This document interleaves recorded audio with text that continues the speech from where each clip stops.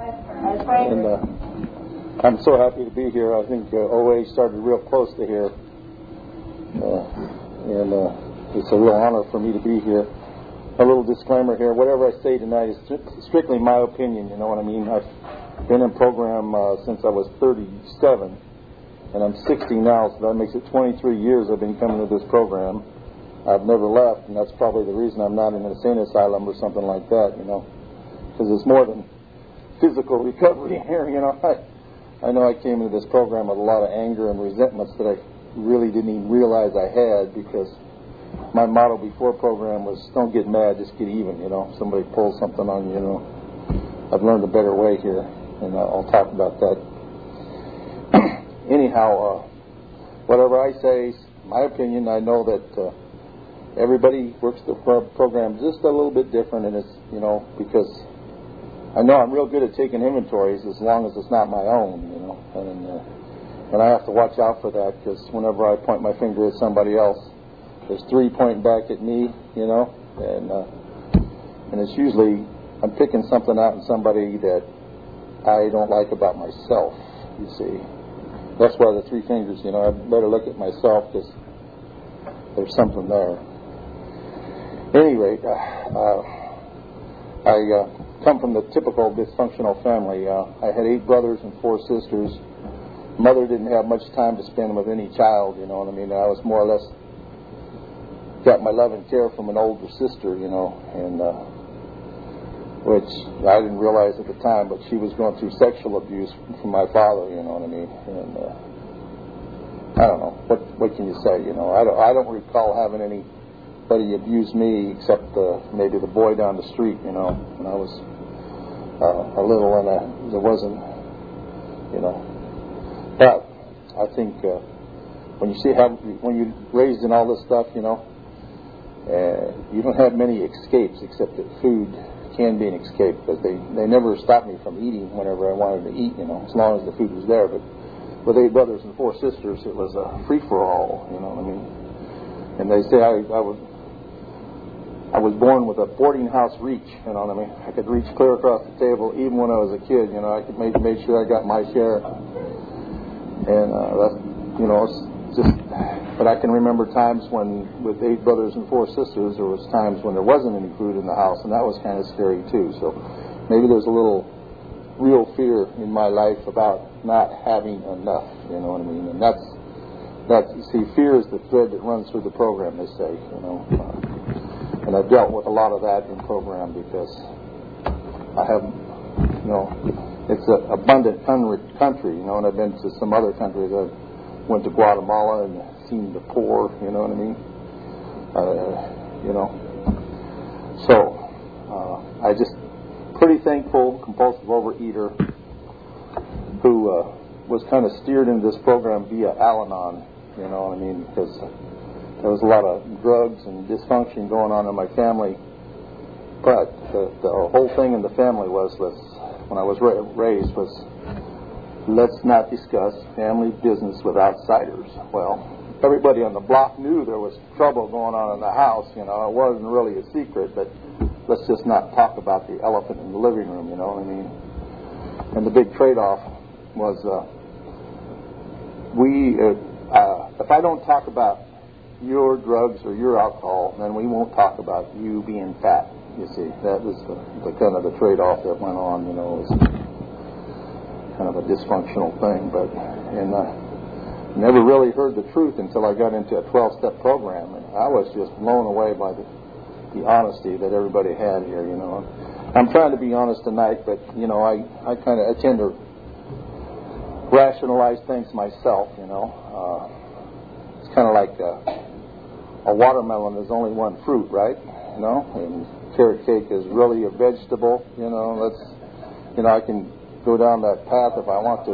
That's the beauty of sponsors, though, because when they say something like bullshit, you know that you have to look at it a little more honest, I think, you know what I mean. And I believe this program is a mental, physical, spiritual disease, but the cure is spiritual.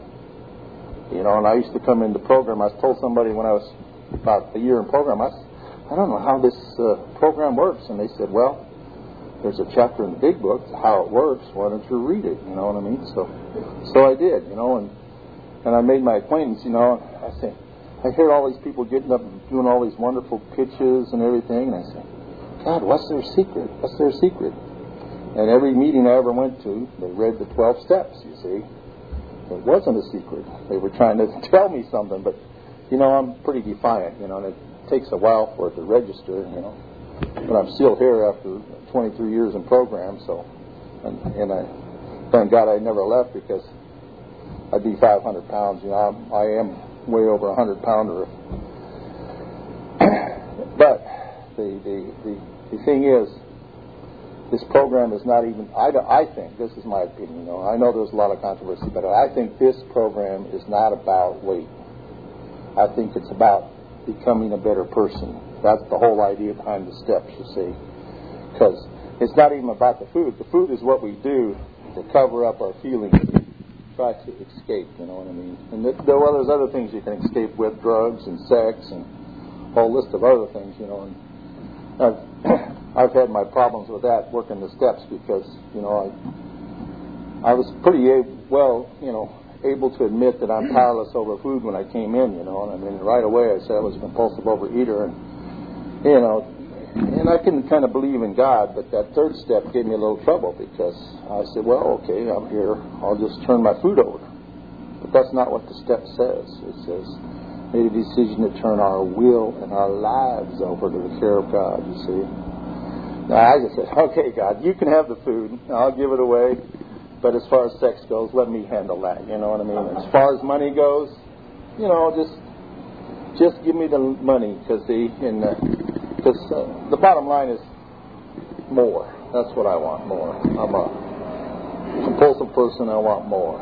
You know, I want to be able to eat anything I want to eat, and wake up in the morning and go weight, whatever that is, birth weight maybe, I don't know, whatever, you know. But the thing is, the most reassuring thing to me is when she was reading how it works, is that we are not saints. And I don't even think I want to be a saint, because you know, you have to be dead to be a saint, and I still have a little more living to do, you know. And they don't canonize you until long after you're dead usually, so let me live a few more years before you. Not that I'll ever be canonized. The point is that I can grow spiritually. You know what I mean? And that's what the steps are. You know, the steps are. You know, the whole point is to get to that 12th step. I almost said 13th, but let's not talk about that. Having had a spiritual awakening as a result of these other steps, we carry this message. You know what I mean? And it's based on Alcoholics Anonymous. One person getting sober, helping another person getting sober, and so on and so forth. That's the basis as a result of working this program, you see. And that's the miracle here, you see. The miracle is, you know, it says in the big book, you know, maybe I should just read this to you, because the 10th step promises, I'm sure everybody, all the old timers know that anyhow.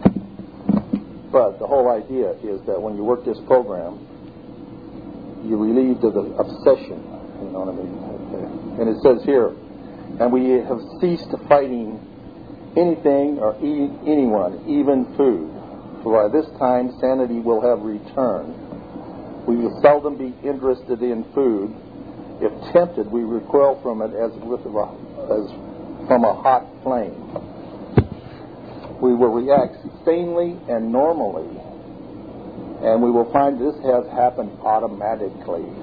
Well, it doesn't happen automatically, you know. It'll say that here. We see that our new attitude toward food has been given us without any thought or effort on our part. It just comes. That is the miracle of it. We are not fighting it, neither are we avoiding temptation. We feel as though we have been placed in a position of neutrality, safe and protected. We have not even sworn it off. Instead, the problem has been removed. It does not exist for us. We are neither cocky nor are we afraid. That is our experience. That is how we react so long as we keep in a fit spiritual condition, you see. And that's what the steps are for, you know. You go through the steps, and, 10, 11, and 12 are the maintenance steps, you know. And that's, you know, you're supposed to go through those steps once, and but you're going to be continuing taking inventory. You know, you should do it daily. I'm not perfect. I don't do it daily either, but because I want you to know that sometimes I have a resentment and I don't even know it. You know what I mean? I mean, it's like I had an operation a few years back on my ankle. You know, I had my ankle fused because of arthritis. You know, so I'm getting old. I'm a senior citizen now. And, there's only two good things about being a senior citizen. One is you get a lot of discounts, and the other is I can't remember what happened to the movie, so I get to watch it again. You know, and I'm watching it. I know I've seen the movie, but I can't remember what happened. So it's like a brand new movie. At any rate, the whole idea is that I think I lost my train of thought now.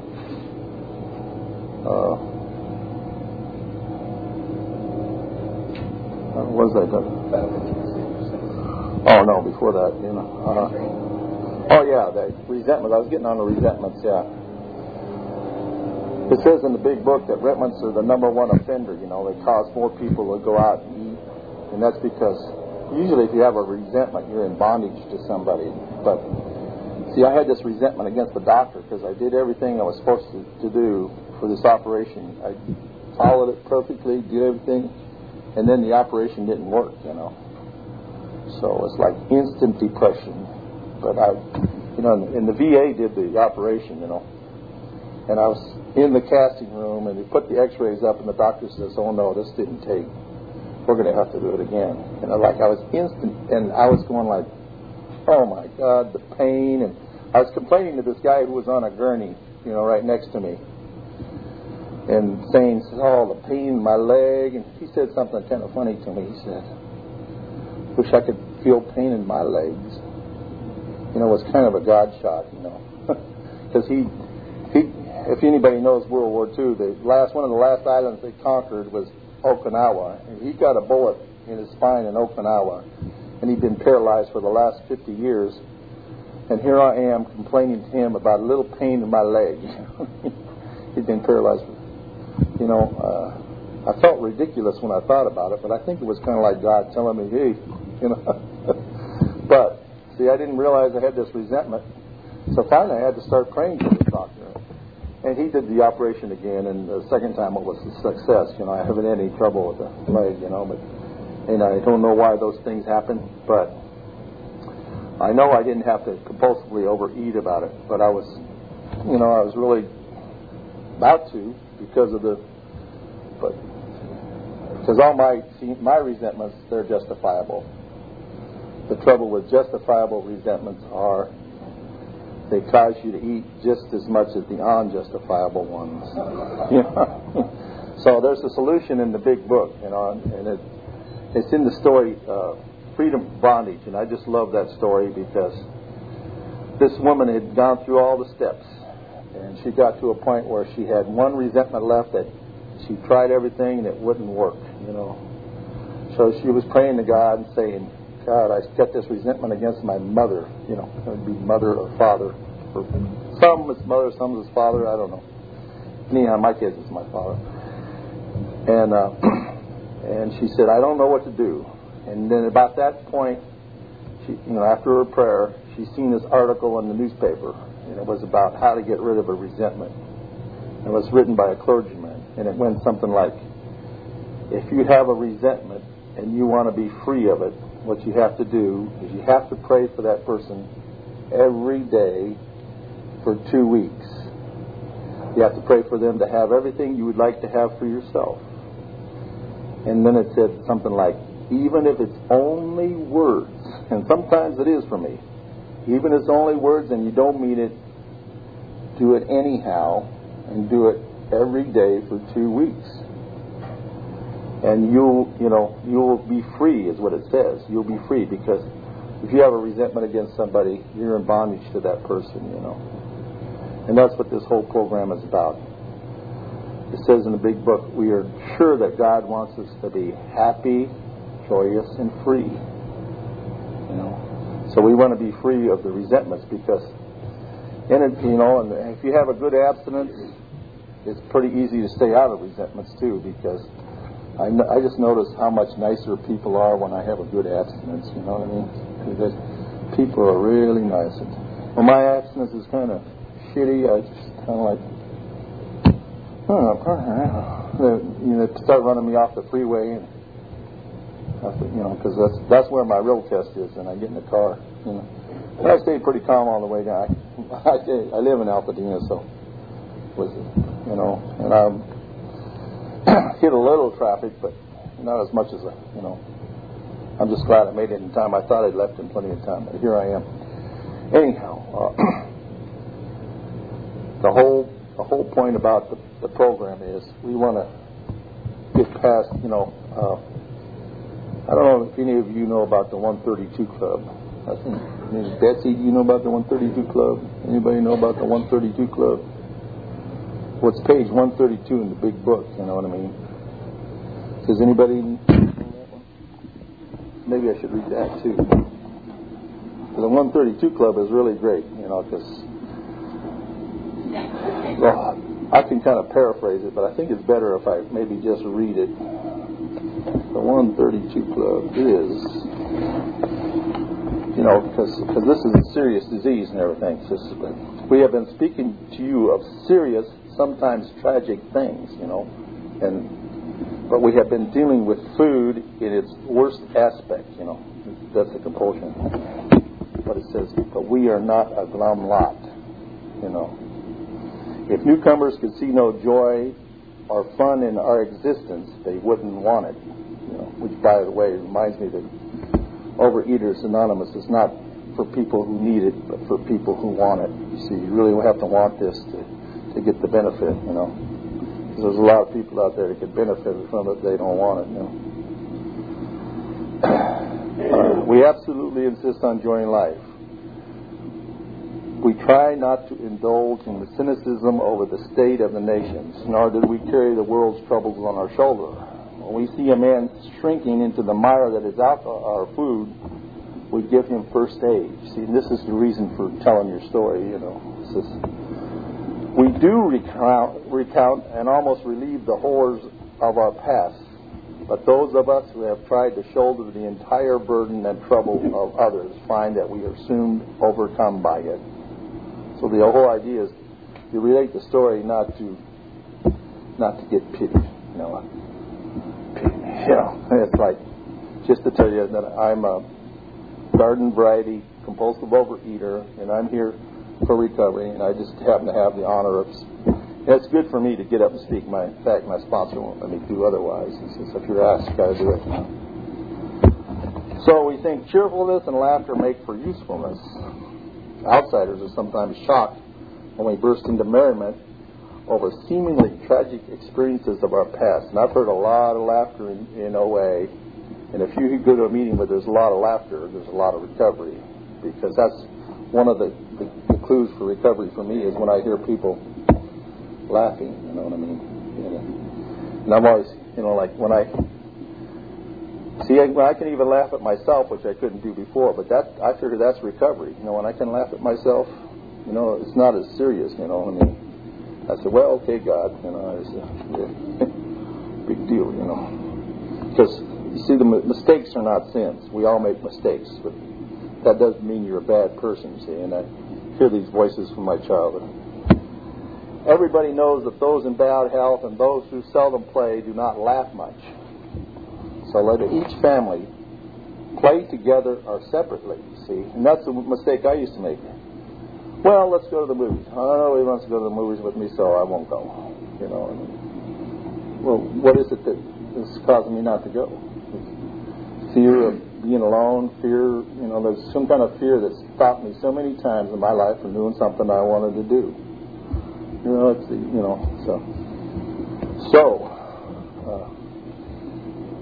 It says play together or separately as much as your circumstances warrant.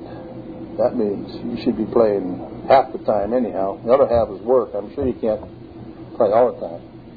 But we are sure that God wants us to be happy, joyous, and free. We cannot subscribe to the belief that this life is a vale of tears, though it was just that for many of us. But it is clear that we made our own misery. Oh, God. That kind of hits me right between the eyes. You know? If I'm miserable, who did it? Who did it? It says here, it says, God didn't do it. Who made me miserable? You know? It's kind of like Abraham Lincoln says, you know, most folks are as happy as they make up their minds to be. Who's making me miserable? Is it something I'm doing? Avoid then the deliberate manufacture of misery. But if trouble comes, cheerfully capitalize it as an opportunity to demonstrate His omnipotence. In other words, let little God power show in, you see. And that's the 132 Club, you know. We don't have to be a glum lot. We can be happy, joyous, and free. Okay.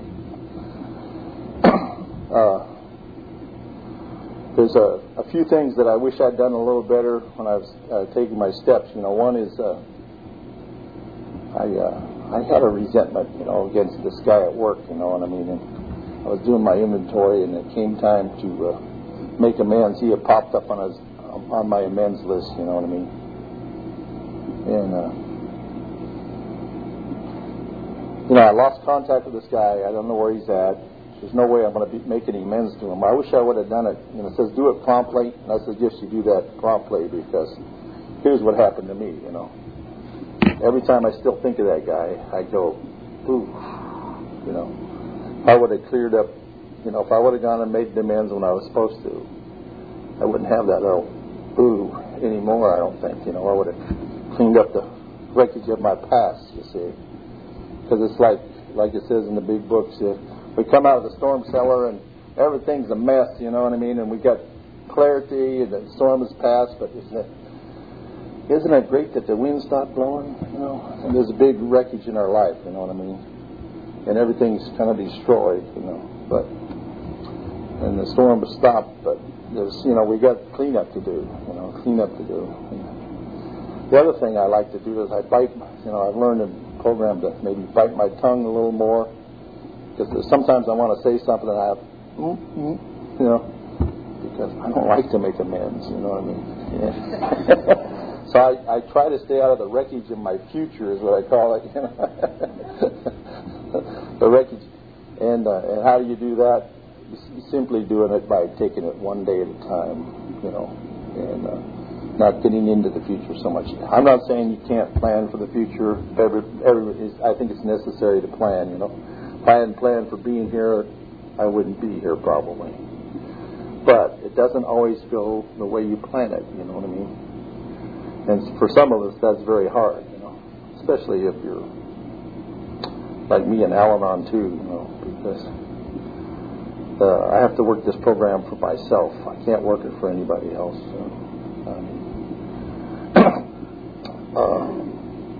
I think sponsorship is very necessary, you know, to keep that clarity, you know what I mean? You know, I'm not saying that you have to share every deep, dark secret you have with everybody in program. That's not the whole idea of it. But you should have at least one person that knows you, and you can, you know, to keep you out of that, what I call rational lies, you know. They sound rational, but they're lies, you see. Rational lies, you get it? They sound real rational to me anyhow. But I have to, because that's what I do if I isolate and try to figure out the problem myself, you know, is that it's like, yeah, and so.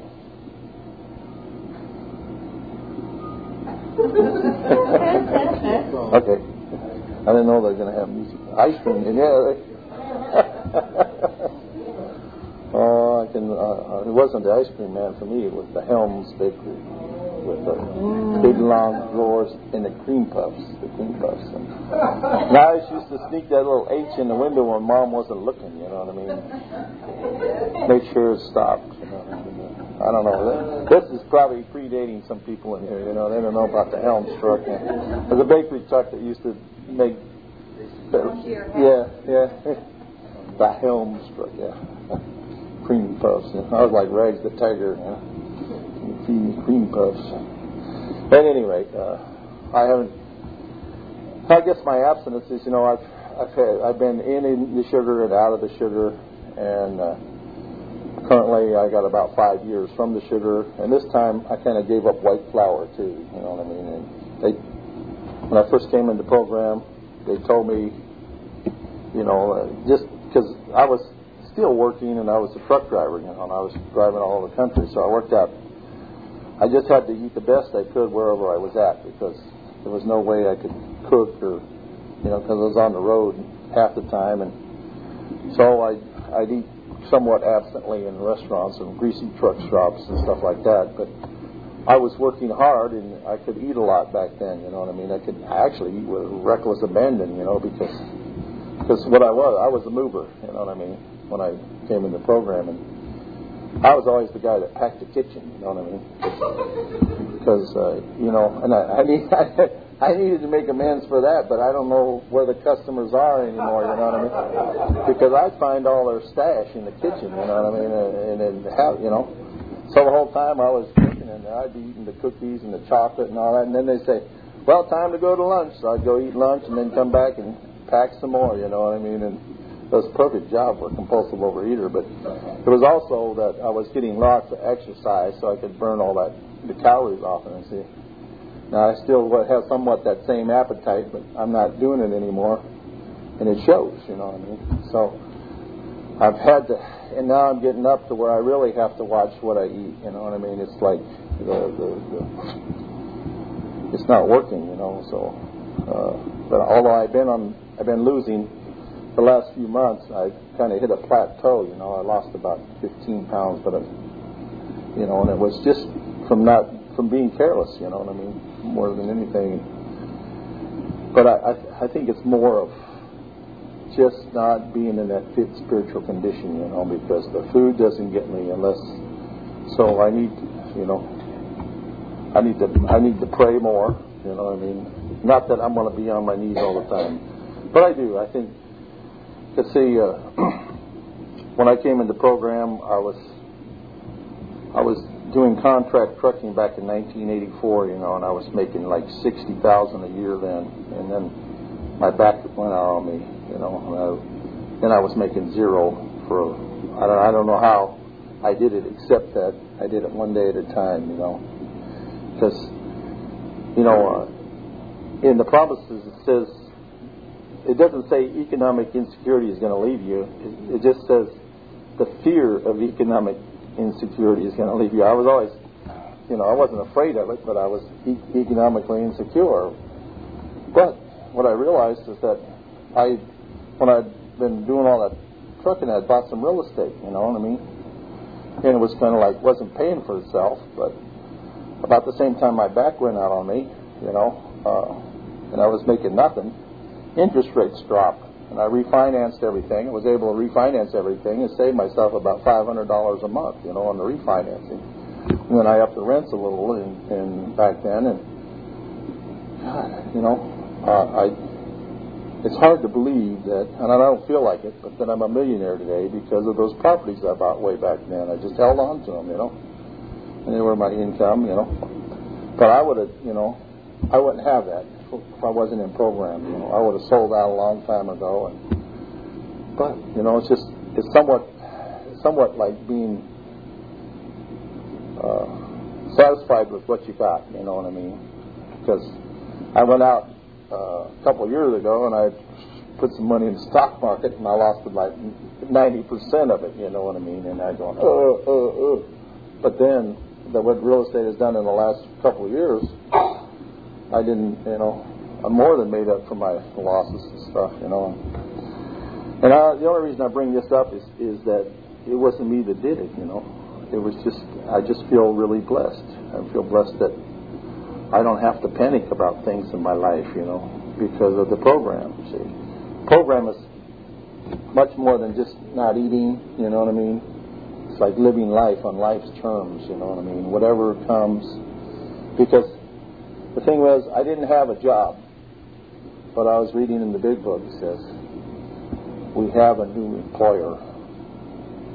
You know, and that employer is God. You know what I mean? That's the whole idea behind the 12 steps. It's not about, because see, job is kind of like identity. If somebody asks you, who are you? You say, well, I'm a secretary, or I'm a mover, or, you know, that's not really who I am, you know. And I can say it here. What I really am is a compulsive overeater, you know, and the cure is here, you know. They have a cure.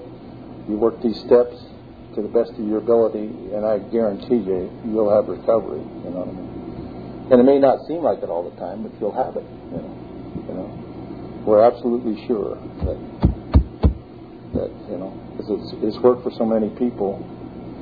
They keep saying it works if you work it, you see. But my trouble is I'm so intelligent, you know.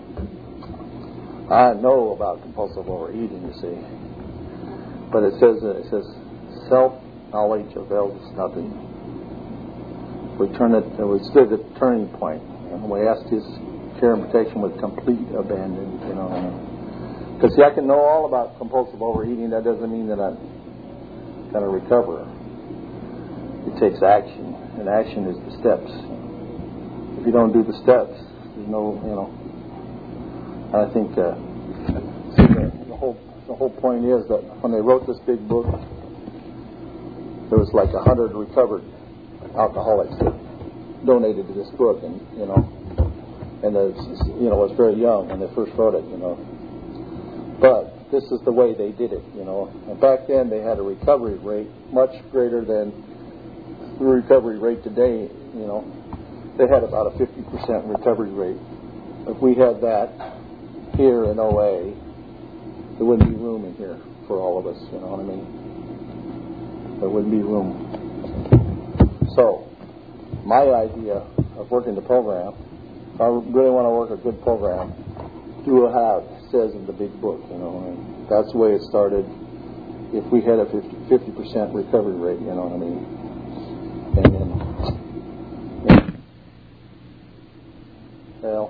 My time is just about up, so I'm gonna. I don't know.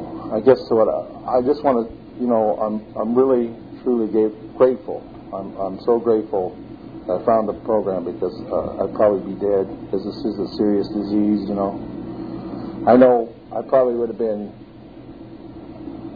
Or I probably would have gotten in a fight and killed that way, or been 500 pounds and died of a heart attack, or who knows, you know, because it's just not about the physical part, it's about the mental part too, because I guess I'll tell you this little story about how dangerous resentments are, because I had a brother who was a heroin addict, you know, and he found recovery, and he's the first one that showed, this is before I got the program, he showed me the story of Dr. Alcoholic Addict in here, which is one of my favorite stories, you know. They changed the name of the new 12 on the new big book that they came out with, you know. But I like Dr. Alcoholic Addict. I read it, gave me a little chill, but he was making like amends to me and working a good program, and he was in an impact house, and he went and got a job and cleaned up, and then he got a little angry at his sponsor, you know what I mean? And they say that drugs is what killed him, but I think what it was that anger that started him on the path. That's what killed you, you know what I mean? You can't afford to hold on to anger, because you have a resentment against somebody else. It's like drinking poison yourself and expecting the other person to die. It just doesn't work. That anger affects you more than it does the other person, and it seems unfair, but that's the way it is. I've been there, but so you know, it gets us all. Now, I don't think anybody can not help but get angry. You know what I mean? I'm not talking about anger. A resentment is when you keep visiting that anger. You know what I mean? Because anger is an emotion. You know, it just comes out sometimes. You know. I mean, it's like even Jesus chased the money changers out of the temple, you know, what they call justifiable anger or whatever it is. But It's when you keep it going year after year. You know, if you want to be free, you have to get rid of that. You know, I gave you the prescription. It works for me. I think it'll work for anybody that does it. Anyhow, I'm really happy that you let me be here. My time is up. Probably go on all night, but you probably don't want to hear this. Oh, I do? Oh, I was going. Oh, yeah. If you want questions, anybody want questions? And if you get a question, please repeat it. Okay. I'm curious about what got you to your first meeting. The question was, what got me to my first meeting? Well, it was an Eskimo. You know what an Eskimo is. In the big book, they talk about that you're trying to stay sober, and you go up to the North Pole to stay sober, and even then, somebody will show up. An Eskimo will show up with a bottle and get you drunk. If you're just trying to avoid it, you know, you can't really avoid food. You know what I mean? But I'd gone to Al-Anon a year before, and I didn't even know about OA. And I used to go eat breakfast at this little diner every morning, and this girl, Aggie, I don't know if she's still in program, but I know she goes to AA. I think some people know Aggie here. I maybe shouldn't mention her name, but she asked us, "You want to come to this meeting?" You know, because I was talking Al-Anon. I was talking the 12 steps. She just figured I was in program, so I went to this meeting, and it was about OA, and I didn't even know OA existed. And right away, I heard what I needed to hear, and that's how I got to my first meeting. You know, it's like it didn't tell me what the meeting was about. Just come to this meeting, and I trusted her and came. You know, and then you couldn't get rid of me, because I was on my honeymoon then. You know. How do you? I'm not a spoken word here. Thank you. So, how do you avoid situations where you're surrounded by a lot of sugar, and how do you send that off? Well, I mean, sugar is a funny thing, you know what I mean? I think what Bill W. said about alcohol, you can't avoid it, you know, but you just have to ask yourself a question, you know, you know, he's talking about going to bars and parties and stuff like that if you're an alcoholic. He says, well, what's your reason for being there, you know? If it's like a wedding or something like that, then it's okay for you to be there, you know what I mean? Because you're not going to avoid sugar, you know. But the point is that if you're working a spiritual program, it's not going to get you. But I did have trouble with sugar, and one of the old-timers, Alta, her story used to be in the old chocolate book, you know what I mean? I called her up one time and I says, I'm having trouble with sugar. What do I do? So she told me to get the book out. I says, read the doctor's opinion. And every place that says alcohol, put sugar. You know what I mean? Go through and mark it out, put sugar, and then read it again. And amazingly, I stopped eating sugar after I read that. It just put a little chill down my back to do that. You know what I mean? Just cross it out, and then I just felt like it hard. You know, and sugar seemed to like just evaporate, you know, go away, you know. And that's from one of the real old timers. I don't even know if she's still alive anymore. I know she got Alzheimer's, and I haven't seen her for a number of years. You know. She's one of the first members of OA. What is your food plan, and what made you? How long did you take you to? Well, I really can't put an exact date on when I was using humor. I used to use humor even when I was dysfunctional, I guess, you know, but it was kind of a rotten humor. And it's not like you hear the laughter in OA, you know what I mean? My food plan is varied, you know what I mean? Because over the years in OA, because my first sponsor, he says, okay, we did that food plan, now I'm not driving truck anymore, so now I have to tighten up on this. And then he said, you're going to have to give up bread. I said, well, what about potato? Can I have a potato? No, you don't get a potato. Well, can I have oatmeal? He says, no, you can't have oatmeal. He says, if you want what I have, you have to do what I did to get it. You know what I mean? So you know what I did? I went and got myself a new sponsor. He said, that's how defiant I am, you know. See, and I can remember that I had this relationship that I had to give up one time, and boy, it just hurt. It was, oh man, it was a killer, you know. I had to give up this relationship, and it just hurt me so much, and I was so sad, and I went to the meeting and pitched about it, you know. I went on about it, and then I told them the relationship was with cheese, because somebody told me that you may be allergic to dairy products, so you have to give up dairy products for a while to see if there's, you know, any difference. So, I mean, I swear, that hurt me more than any relationship with any woman I ever gave up, you know. And then I know I'm a compulsive overeater when that happens, because cheese was my lover, you know what I mean. It never talked back to me, and it always was there and was so easy, and it, you know, I mean, that's how sick I am, you know what I mean. So I see, because food can be a good replacement for sex, you know what I mean. So, and we all have problems. That's another thing I like about the big book, is to do a sexual inventory, but it doesn't get into the sexual inventory. It says you have to do an inventory and find out what's right for you, you know, because there's so, you know, such a wide thing in the sexual, you know, you have to find out what's right for you, and then you should do that, you know what I mean. They like to stay out of that controversy, but I think that the words that assure me most in there is this: we all have problems with sex. We'd hardly be human if we didn't, you know what I mean? Because it's a basic instinct, you know. And if God didn't give us that instinct, we probably wouldn't be here today, you know, because procreation and everything, you know, we wouldn't be here without. So it's not a dirty thing. It's, you know, it's necessary for procreation, but you have to find out what is right for you. You see, that's all I'm going to say about that. Okay.